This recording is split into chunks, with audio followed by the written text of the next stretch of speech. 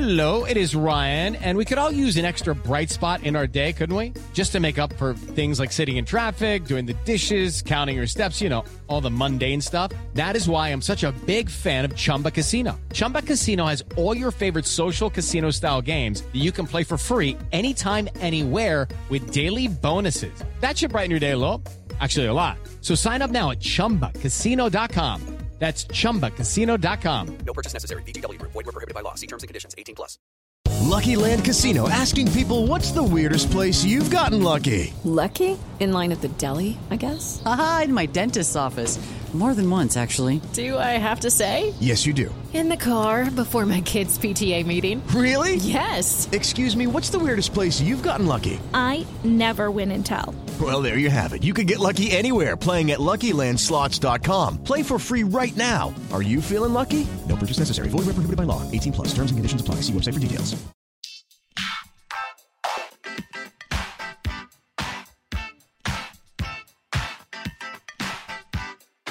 Hi, everyone, and thank you for tuning in to episode 74 of Awards Chatter, the Hollywood Reporter's Awards podcast. I'm the host, Scott Feinberg, and on this episode, I am coming to you from San Francisco with a very special guest. Justin Lin is the 44-year-old Taiwanese-American filmmaker best known for directing the Sundance sensation Better Luck Tomorrow, then 4 installments over 8 years of the Fast and the Furious franchise, and now for succeeding J.J. Abrams at the helm of the Star Trek franchise.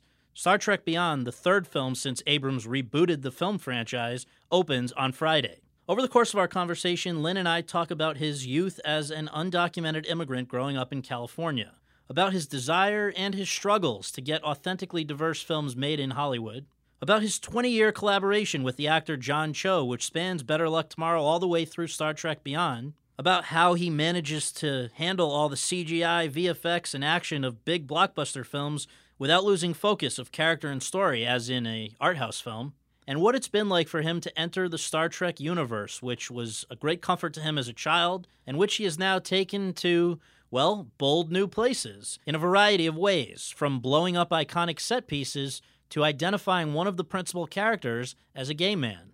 We, of course, get into lots more beyond even that, so I encourage you to check it out and get to know one of the hottest young filmmakers in the business. Without further ado, let's go to that conversation. Thank you very much for doing this. I appreciate it. To begin with, we just always ask for the record. Where were you born and raised, and what do your folks do for a living? I was born in Taipei, Taiwan, and my family immigrated to the States when I was 8, 1980. And they owned this little fish and chips restaurant that they had for 26 years, which opened every day except for Thanksgiving. Mm-hmm. And from Ash Wednesday to Good Friday, that was the only time they made any money. Is when all the Catholics show up. So you were probably old enough to remember now the move to America. What was that like, and how did you learn the language and make friends and all that?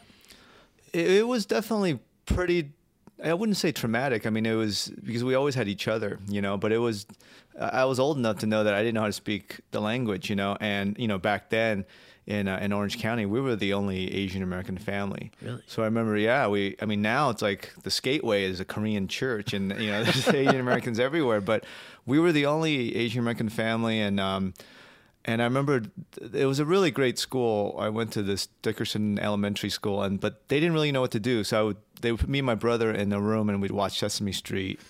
And I think they bring Ray Klug, who's half German, half Korean. Who's still one of my best friends. They bring him in to try to talk to us and translate. But they were great people, and as kids, my parents worked a lot. So during the summer, they took us to the boys' club, Buena Park Boys Club, and that's where I think I learned a lot of the language. You pick it up pretty quick. And I heard you were you into basketball as well? I wasn't because it was when we went. It was just me and my brother, and it was a pretty rough area. Buena Park was kind of a working class parts of Orange County. It's not your classic, when you think of Orange County, that's what it is. And I remember Bob, who worked at Buena Park, he was coach. He put me and my brother on the team, and it was junior high schoolers, and I remember we just sat on the bench the whole season. In the last game, I still remember it. They put me in, it was a blowout, and me and my brother, and the ball, someone dribbling went off their foot and went in right in my hands, and I shot it and went in through the hoop, and I was addicted. And I practiced every day. It was like, It was one of those moments, when you went back to school, everybody wanted to, it's suburbia USA, and everybody plays soccer. And there was that one moment, defining moment, where I was like, no, I'll just go play basketball by myself. And I just practiced all year, and I went back the next year, and I just got better. It was just addictive. Nice. Well, one of the things that I read in preparing for this was that you also, like a lot of people who have come to this country from somewhere else, had to live with a certain amount of fear as a child because, as I understand it, your parents came and overstayed their visa, and so there's always this fear that you might be, or at least until a certain point, that you might be deported, right? I didn't understand it. I mean, we were supposed to go to Paraguay and then move into Brazil. And we came here for vacation. They kind of got talked into buying the fish and chips restaurant, thinking they get a visa. So it was weird. We were kind of paying taxes, but we weren't citizens. I remember I really wanted to go to San Diego Zoo one Thanksgiving, and my parents took us, and there was a checkpoint on the 5. It's not there anymore. I think you can just drive by. But thinking back now, I think it was nervous time for my parents, but they really kind of did such a great job of keeping us away from it, And then eventually that went away with the Reagan amnesty in '87. Oh, it was a big moment. I still remember standing there at the LA Convention Center with my dad. My brothers and my mom, they got sworn in at a different ceremony, but it was a big moment for us. Sure. Was there a sort of specific moment when you realized you were a creative person, a creator? I love to draw. I think as a little kid, that was the one thing that empowered me. I would always just draw. And I think that was, at elementary school, I was that kid that would win all the poster contests. That was my identity, And it got me through all the rough times. And I remember when we moved here, we went from kind of, I would say probably middle class to working class. And my parents were great. They always made sure we had food on the table. But definitely compared to my friends and, growing up, they had everything. They had all the Star Wars toys. Right. They had and we shopped at Goodwill. But the one thing that always kept me going was I always felt like, as long as I can create something visually, I just need a pen and a paper, and that was very empowering. And also, ironically, wasn't there something involving a toy car? Yeah, it was one of those things, one of those times where I was just seeing that all the other kids had all these toys, so I went and stole the little toy car, and I thought I'd be able to get by my little brother who was 5 years younger, Jimmy, and he ratted me out right away. And I mean, it was one of the scariest moments of my life. Because my dad, he goes to work at 10 a.m., he comes back at 10 p.m., and he shut down the store. He came home, dragged me to the store, and he said, whatever they're going to do with you, you have to take it.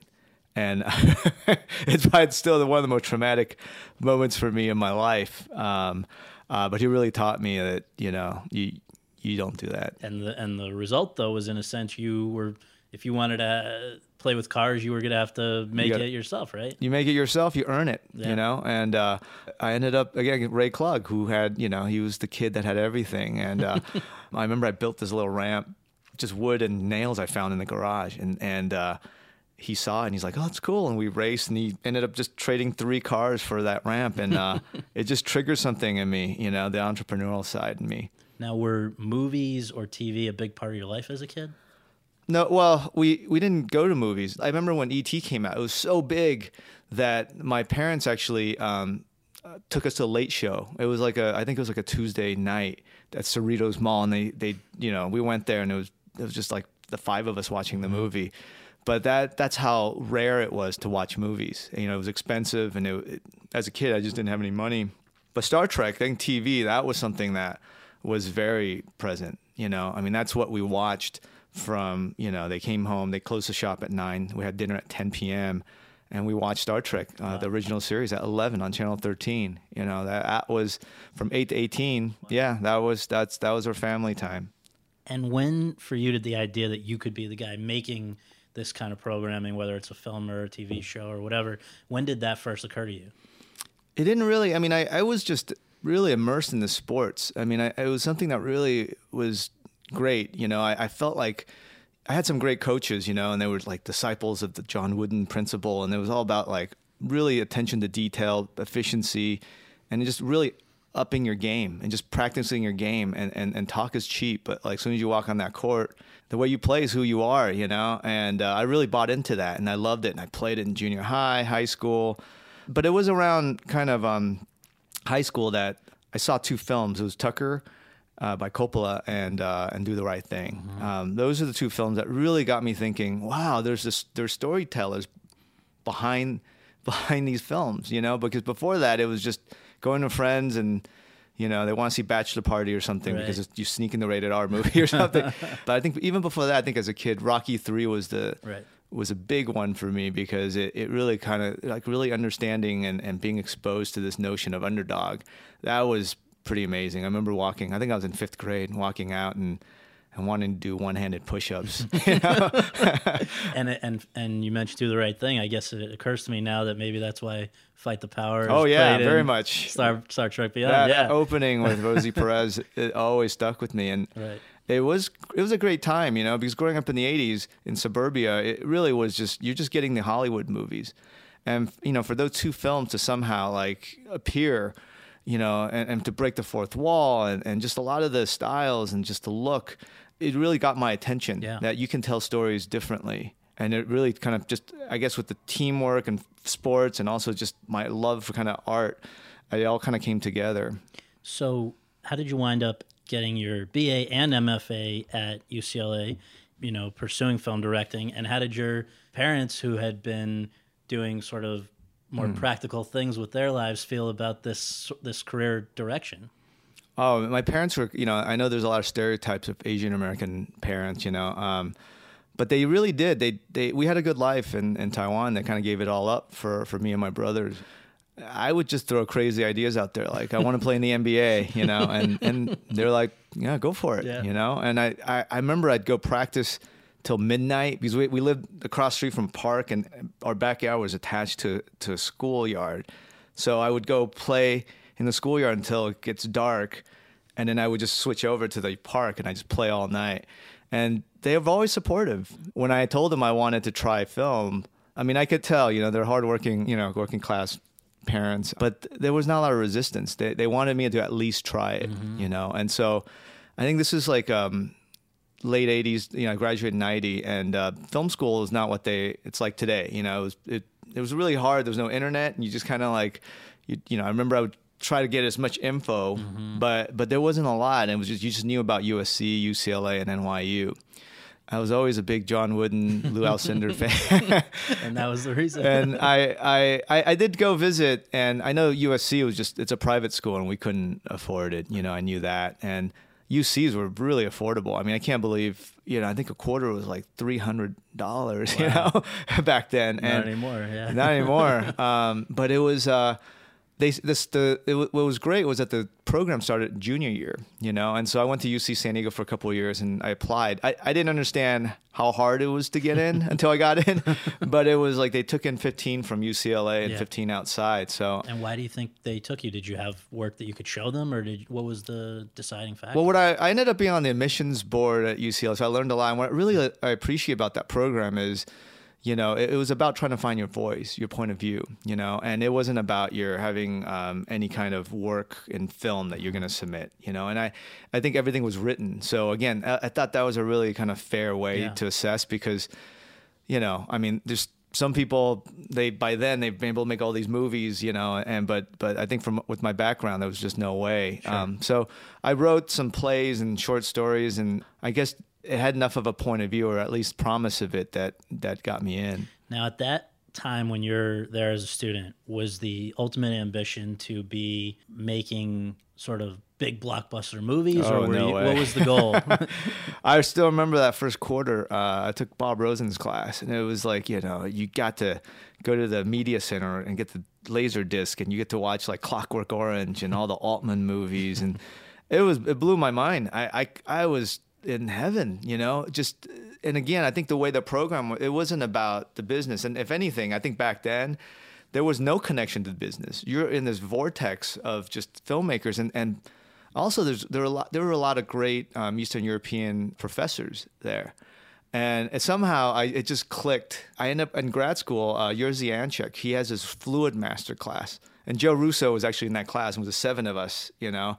It was the best class ever, you know, because you literally go in the soundstage with a dolly and a camera, and that's it. And you have to break down every scene dramatically, and then you have to justify every move, every lens choice. It was, you know, to me, that was what like really hooked me.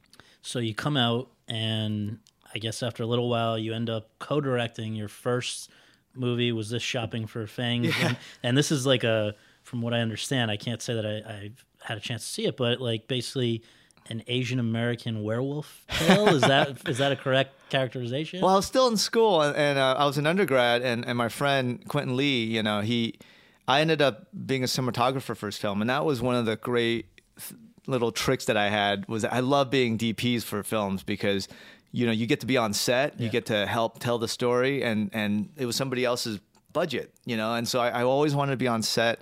I remember my first short film was $4,000. It was a 10-minute non-sync film, you know, and I worked 3 jobs just to pay that off. So to have the opportunity to be able to shoot other people's films, any opportunity I had, I would go and shoot. And Quentin Lee, who was a really good friend, you know, he came to me, and I guess like months ago, I had joked to him about, you know, Asian Americans and males and hair, because I had some roommates, and for the first time in my life, I mean, I could grow a beard, but they couldn't grow anything, and it was just a little joke. And Quentin is Canadian, and he somehow took that joke and applied for a grant and got $40,000.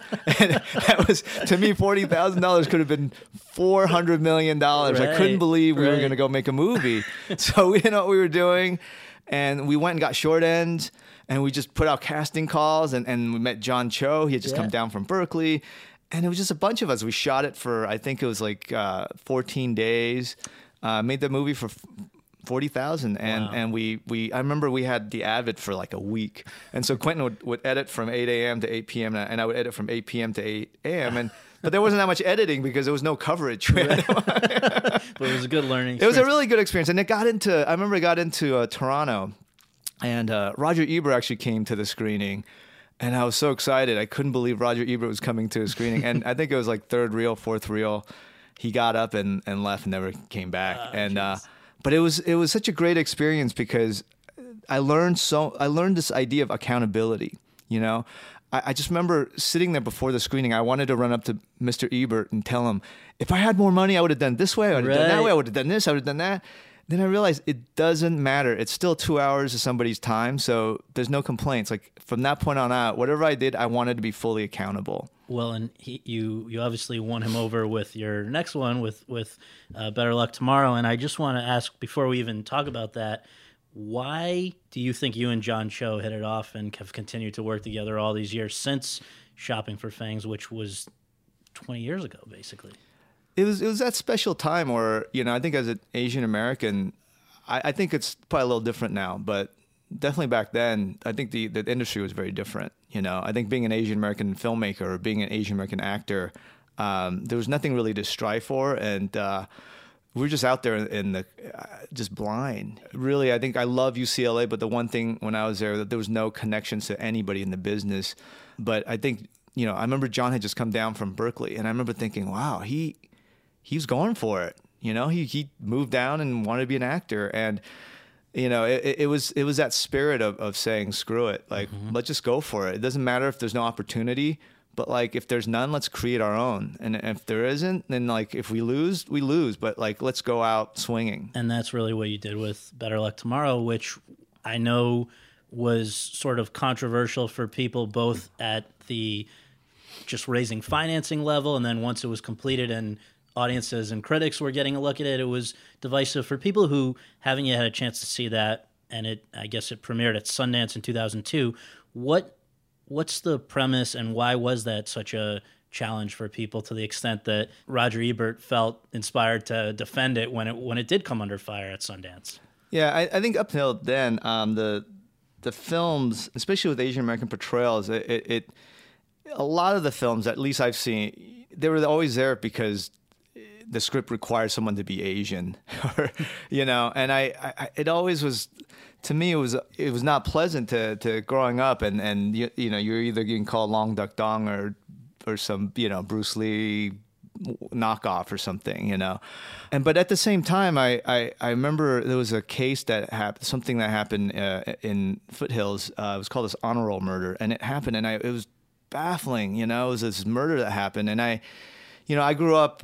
And I went to college, and they talk about searching for identity, and I really kind of felt like that's what I was trying to do as a human being, you know. But having a chance to work with the youth who were only a few years younger than me, I felt like they weren't searching. They felt like they were kind of shopping for identity. And that was kind of the impetus for trying to put that project together, you know. And I got together with my friends, Fabian and Ernesto, and we ended up just kind of writing it. And I was working at this museum at the time.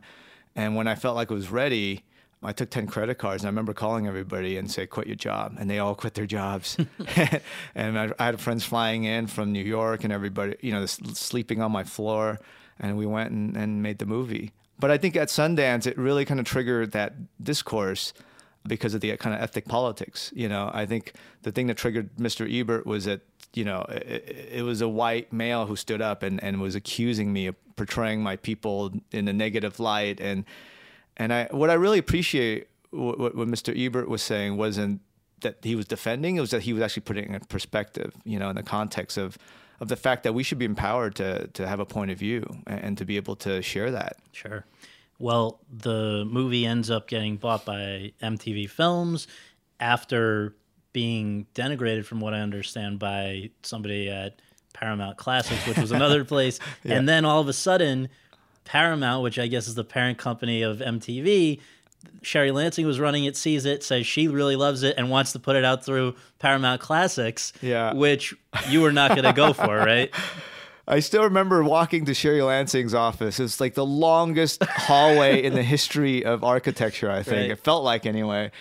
And I remember she was in the room with Rob Freeman, and it was tough because, you know, I was still, at that point, you know, I was still in debt. We were living the dream. It got bought, but, like, you know, it was still, I was in debt, and it was such a big meeting to go on the lot, and then and it was sitting for months, like nobody see it, and I think Arthur Cohen said he'd rather sell cigarettes to kids and release the movie. It was just all this politics going on, and I just got caught in the middle, and I had no idea, you know. And I remember going in there, and she was so excited because Patrick Goldstein had seen it and said, "Hey, you should check this film out." And it kind of changed everything. And so when she said she wanted to go through Paramount Classic, I stood up and I said, there's no way. I mean, we were getting our ass kicked by this woman just out of Ruth Vitale, I think. Yeah. Ruth was, I couldn't believe it. Yeah. I mean, to this day, I don't understand why we're getting bullied. If you don't like something, you know, just let it go. Yeah. But like, just really going out of her way to come after us. So I just felt like, you know, I'd rather, again, you know, it's one of those moments, you know, if it failed, I didn't want to have to question, but if this succeeded, I didn't want to contribute to her career, you know. So in the end, it goes out through big Paramount. It worked out. I'll tell you, it was. You know, I remember at UCLA, I watched all the big movies at Man National, and I remember walking by, and there's Better Luck Tomorrow. Right. Like, holy. So that goes out through Paramount. Then you do Annapolis, which is the first big studio funded movie, right? It was really interesting because at that point, you know, I was writing but it was also just a struggle because even though I was kind of living the dream, it was still, you know, you're still trying to pay the bills, and Better Luck Tomorrow was great. You know, it got everyone's attention, but I remember I would go to meeting after meeting after meeting, and it felt like everybody just kind of wanted to meet to make sure that they met that guy from Sundance, but nobody was really like, you know, and I was hearing back a little bit. I'm sure they weren't quite sure if I was ready to make a bigger budget movie, if I can actually deal with quote unquote real actors, you know. And that was a kind of double-edged sword of doing a no budget movie. I think the climate's probably a little different now, but back then it was really rough. And I remember reading Dave Collard's script and really kind of being able to relate to the character. And I went in and to meet with Nina Jacobson at Disney, and it was the best meeting. I mean, she really got it. We connected, and she said, let's go make the movie. And I couldn't believe I was going to be able to make another film, especially at a studio, you know, and it was a great experience. And really, that was the bridge between Better Luck Tomorrow and the Fast and the Furious films that you did, because so after Annapolis or during Annapolis, I don't know, you're approached about doing the third Fast and Furious film. So I just have to ask, had you seen the first two? If you had, what were your thoughts? And just this idea that now this is a franchise now that you're getting involved with at a studio, not just even only a studio movie, but all that comes with that. So I guess just in short, how did it come about, and what were your thoughts about getting involved after the first two? I remember I was in film school when I saw the first Fast and Furious, and it was interesting. I was TAing actually this documentary class, and I remember doing that class. A couple of the students, they were shooting this footage out in the desert of like all these car races and stuff. And I remember talking to them, and it was like little, like it was imports against the domestic cars. And I remember asking them like, well, why don't you just go get a domestic car? And they're like, no, it's pride. We're gonna we're gonna do all this aftermarket stuff. And it was, I could feel like there was like this culture that was really developing.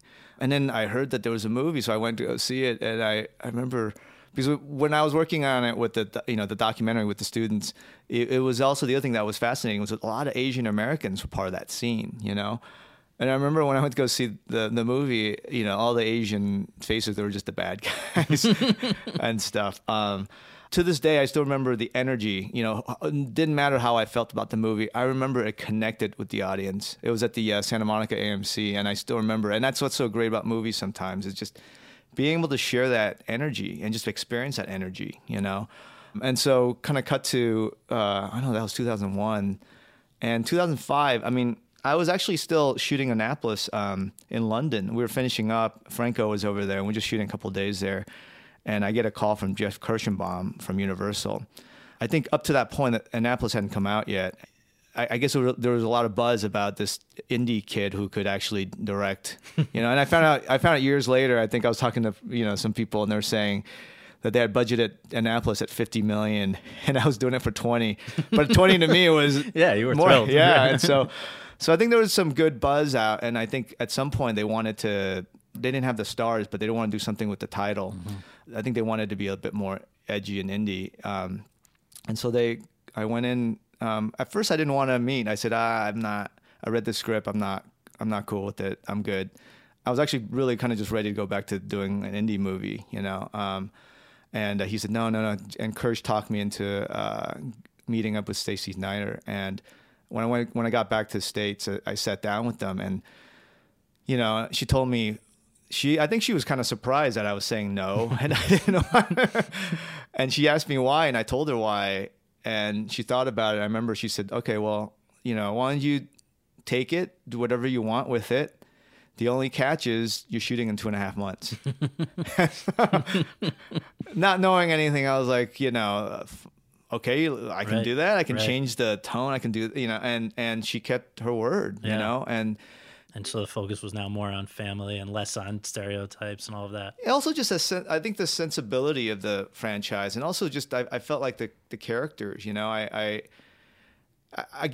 kind of go back to that documentary class and just watching those kids. There was so much pride and passion for those cars, and I think that's what Tokyo Drift is. That culture. I wanted to respect that culture, and even though you're going to Japan, I didn't want to do the kind of usually kind of Hollywood eye of trying to exploit all the exotic aspect, and so, and we had a great time doing that film, and it kind of just, I think, in a way, a lot of people, their entry into the franchise was through that film. Yeah.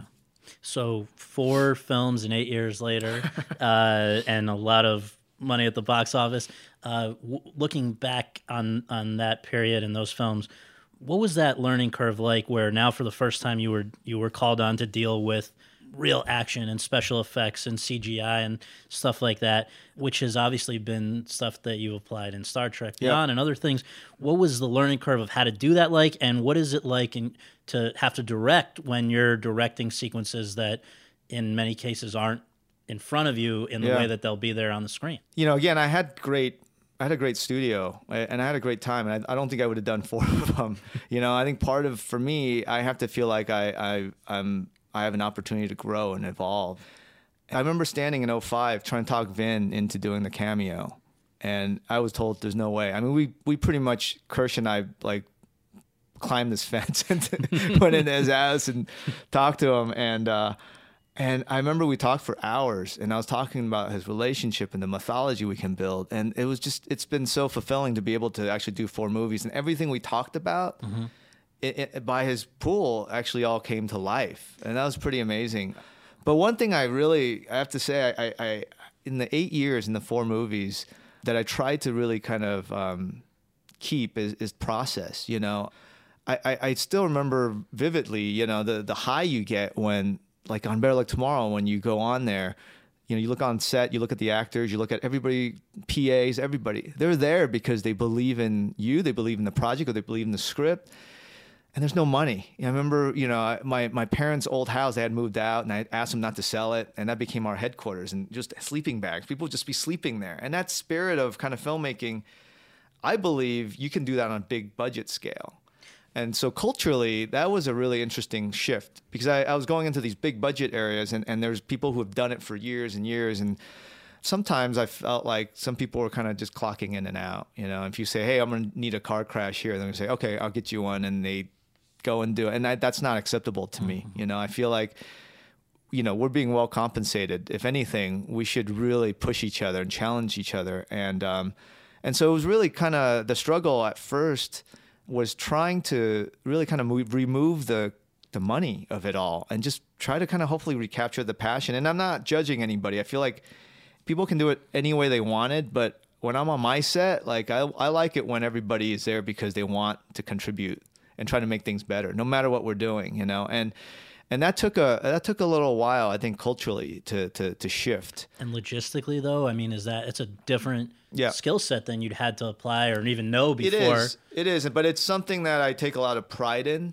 You know, I mean, I know I drive people nuts, but like Spiro on Fast 6, you know, in London, I get a call from him 3 a.m, and he's like, I know we talked about the 16 millimeter, but let's try the 18, and that's the way I like working. Call me at 3 a.m, you know, like that's filmmaking, right. You know, and again, I'm not judging how other people do it, but I like looking at movies where it feels like there's a singular point of view. You know, I think sometimes with the big budgets, there's a lot of people, so it can get lost. It could get lost, and I think to get in that room first with the studio on that very first meeting on what that movie is, and then not really veering away from that, and then making sure that every department head were on the same page. I mean, it's very repetitive, and it's a lot of meetings, but also I think with time, you know, I have now a group of people that, you know, that I've grown with, and our culture now is now driving it. So that's, if I look back, you know, and I look at this movie especially, that's something I'm very proud of. You know, I think with all the logistical challenges to this Trek experience, there was the group of people that came together. You know, everybody went above and beyond. Shortly before Trek, and I think after you'd declined to do the last or the 7th Fast and Furious, somebody had asked you, why are you not going to do this? And the quote that you said was, I guess you'd just been able to help your parents retire early, or you at some point, and you said, quote, now I can make choices that I wouldn't have been able to make in the last 10 years, close quote. What did you mean by that, and how then did you come to Star Trek? I think what I was trying to say is that, you know, I take my options very serious. You know, I think I came from a place of nothing, and it was amazing to be able to. I think once I did Tokyo Drift, I called my parents and say, you know, shut down the restaurant, let's go. You know, and so Fast and Furious has been really good. But I don't think commerce or business is ever, like, anytime I try to make decisions based on that, for me personally, it's a disaster. Mm-hmm. You know, for me, I think I left that Fast and Furious because I just felt like at a certain point after 6, it was, there was none of the story I want to tell. I couldn't grow anymore, at least at that point in my career. You know, I needed other challenges and did them. You did in that time True Detective and all these some other but Star Trek, to go back, were you prepared to go to a big thing? I was actually ready. I was working on the script for the LA Riots movie, which I've been wanting to do for a while. Yeah. And, you know, Spike Lee had worked on it at Universal. That was the one I really wanted to do. So after True Detective, I was going to go jump into it. And I was actually shooting in Ventura when I got a call from JJ. And And you guys already knew each other? No, I know him. My phone rang and it was JJ, and he asked me about Star Trek, and it was a Thursday, and I said, yeah, it was part of my life. I hadn't really thought about it. And I said, let me finish shooting. Let's meet up Monday. So for 3 days, I was thinking about it. And I remember the drive home from Ventura back to LA. It just brought back all of these feelings. I didn't even realize how much it was a part of me. And so I called my parents and I said, hey, can I have dinner with you? And I drove to their house and we had dinner. And that night, the three of us, we were having dinner. And that's where I realized I gotta do it. It was a very special moment. It was actually very personal. I mean, I've been making movies now for 15 years, and I have to say, I think this is probably the most personal movie. I think Better Luck Tomorrow was more observational. I think Fast and Furious was more about like myth and character building exercise, and this is actually something when I decided to do it, it was an emotional choice. Just so personal because of your history with the material, and now you can put your twist on it. You can boldly go where you want to go with it. Oh yeah. I'd never thought, even when the reboot, I love JJ's 09 and just his whole universe and I just was enjoying it as a fan. So to get that call and to really have his trust and it really meant a lot, And that being said, it kind of went back to the Tokyo Drift conversation. It was like, oh, great. You can be bold, take it, and make it your own, but you're shooting in 6 months. Well, right. Cause that's a crazy turnaround time here. And especially considering the fact that you didn't really have a story at that time. You had all the VFX, all that. For you, the way into it though, from what I've read, was really just kind of blow up the iconography in a sense, right? Well, I like to think that, I think it's been 50 years. And when I was thinking about it, I thought, well, why do we love Star Trek? Why is there so much passion for Star Trek? So kind of the seed of the idea was to maybe deconstruct Star Trek, the Federation, and maybe certain philosophies. And through these characters that we love, maybe going through that experience, they'll reaffirm why there's been so much passion. That was what I talked to JJ about, and that's what I was talking to Simon and Doug about in the hotel room in London a couple weeks later. I mean, it came to a very literal deconstruction by ripping away the Enterprise, but that was the start. That was the start of what we wanted to do for Star Trek Beyond. There's been 2 topics of conversation since the movie's been finished, but before people have really seen it. Yeah. And one of them has to do with just this decision to present Sulu as a gay man, very passingly, but and then also very sadly the story about what's happened with Anton. And so I just wonder for you, these things have been out there. I don't know if we've necessarily heard fully yet, just your thoughts on these 2 very different things. I think the Sulu of it all, it actually came from a place where I think because my engagement with the show has always been through the reruns. I remember, I think probably the 4th or 5th time we were watching the episodes, my brain kind of would drift off to character moments outside what you're seeing on the show, and that's been with me since I was, in my teens, and so one of the things when I sat down with Simon and Doug, I said, I really want to show, moments, slice of lives with them that we don't, for 50 years, we really haven't gotten to see, so that was very important to me. And so I think in those conversations, it led to, Simon had the idea of Sulu and his partner. And I remember thinking, wait, you haven't seen anything like that. And it felt like it was overdue, but at the same time, it was very clear to me that it's really not a big issue for me. And it certainly is not a big issue in the Star Trek world. So that's the way we need to present it, and I think John called George and he got a really weird reaction. So I called George and we talked and I listened, and we had a really long conversation. And I told him, hey, thank you. Appreciate it for the context. I will do what I think is best, and so that's where it all kind of came from. And since then, I think George has kind of went out and he's kind of speaking and sharing private conversation and kind of in a way I feel like is misleading a little bit, but it's his choice. But at the same time, I'm the gatekeeper on this one, and that's my choice. And I feel like as a tribute to Gene Roddenberry, in the spirit of Trek, I feel like it was appropriate. And the Anton element. Yeah, I think it's still, for me, I'm still processing. I think when it happened, it's hard to believe, I had just seen him a week before. He came in to do his ADR, and we had such a great time. And it was always good to see him. He just brings so much energy. I just love it, in this business where sometimes the bullshit is there to try to crush you. You're always kind of fighting out. Nothing seems to get to him. He's such a great energy. And since his passing, I was really in the thick of trying to finish the film. And there was a couple of days where I decided to kind of go back and look at all the footage again, just to kind of, just trying to process, and didn't know what to do. I think by doing that, it just brought back all these kind of great memory. I mean, there was just these moments where he was on set. He's just so there and real. And that is so rare. And it sounds so... It should be like that. I mean, especially, we're making movies, we're living our dreams, and sometimes things get petty and political, and he was always there, and so talking to the cast and everybody, crew, and I feel like the way to celebrate Anton is to know that, like, that will live on with all of us. I know that will live on with me. Yeah, it's beautiful. You guys dedicated it to him, and it is nice to see him one more time, but I thank you very much for doing this. I'm so excited to see what's next. I hear about Space Jam 2.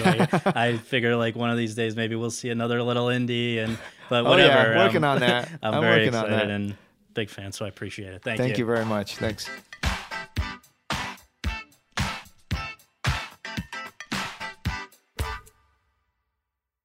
It's time for today's Lucky Land horoscope with Victoria Cash.